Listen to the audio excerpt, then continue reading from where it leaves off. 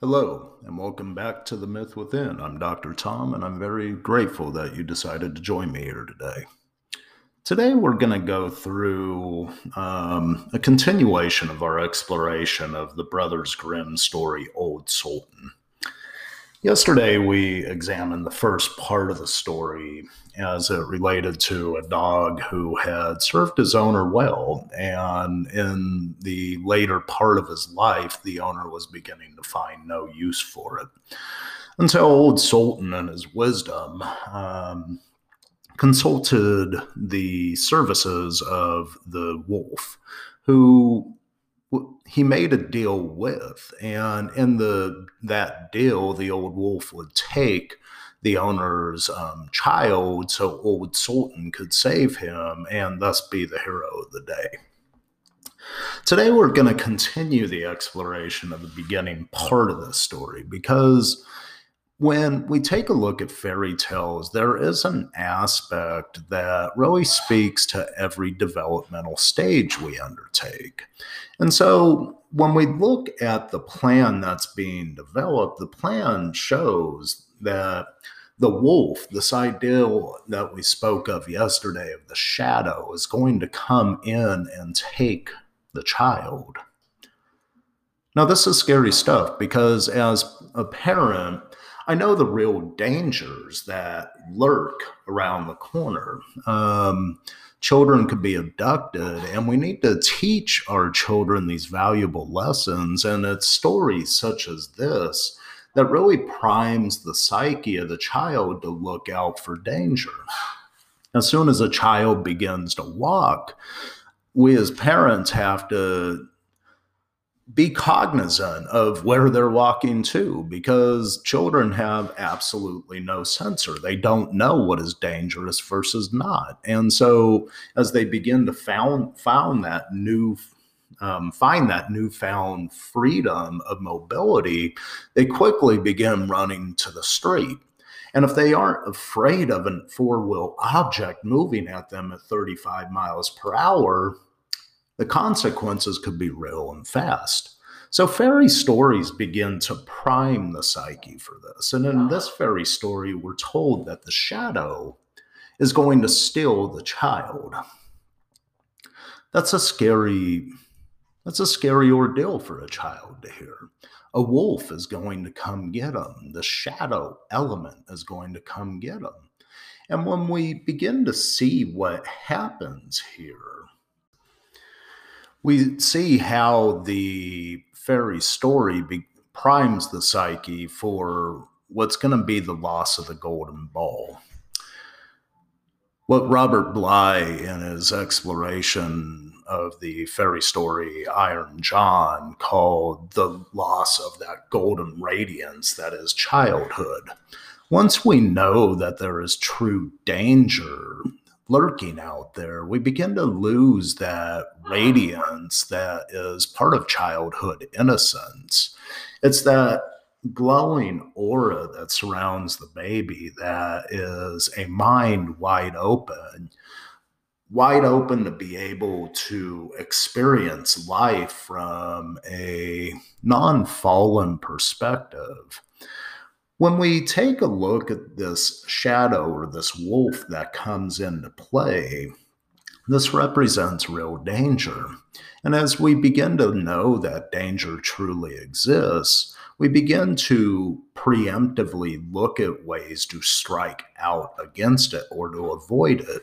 Now, this fear, the element of fear is present here because we have to learn how to take care of ourselves. And part of that developmental journey really is in identifying the things that could or could not cause harm, could or could not be dangerous.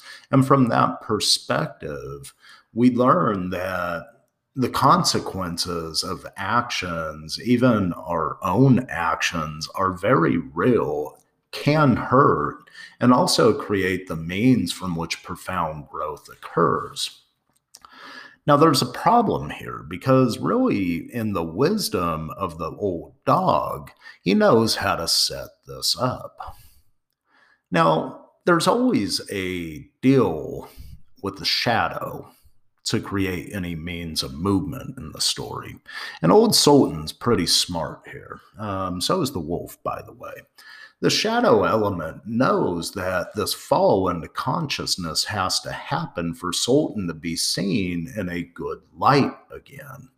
Now, who's in control here? Well, this time we're exploring the viewpoint and the perspective of the child that's taken.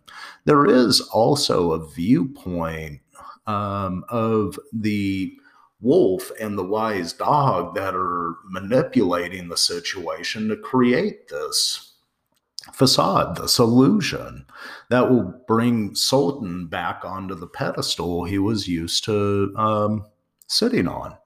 And so Sultan really becomes the antagonist of this situation, so he can be the hero of the day. Now, there are some aspects of wisdom here, especially as it relates to initiation. While the baby is a victim of circumstance here, part of the symbolism behind this part of the story is an initiation into this loss of the golden ball. That yes, there is true dangers out there, and we have to be initiated into it so we could avoid them. However, in this initiation, we also have to begin to truly differentiate what is real danger versus just perceived danger. Is there truly a big bad wolf around every corner? Well, if we begin to look at life that way, we will see a big bad wolf in every step that we take. But maybe this is not the case. Maybe, as Dr. Wayne Dyer said, if we can change our perception, the way we see things begin to change.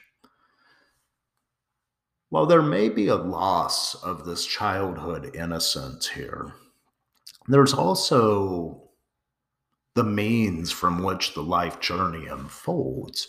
We can't have a return to that golden state of bliss unless we've originally lost it in the first place.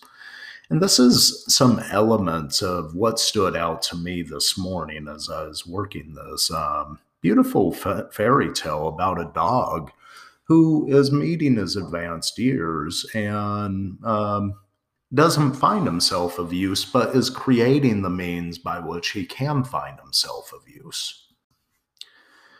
Now, one thing is very readily apparent, especially in the social circumstances that we find ourselves in these days. We need wisdom to create the means from which we begin to look at things from a perspective that has some viability and longevity to it. Not everything has to be viewed from childhood eyes. In fact, that's one of the main problems that really socially exists around us. There's such an adolescent way of viewing things that it really begins to delimit the psyche into what is perceived versus what is real. Are all dangers real? No, some of them can be perceived. And as Old Sultan shows us, there is some light to be found within the wisdom present, even if it's coming from the toothless dog that no longer scares the thieves of the forest. I want to thank you for joining me here today. And as always, I wish you namaste, my friends, and may peace and blessings find you as you advance confidently in the direction of your dreams. Thank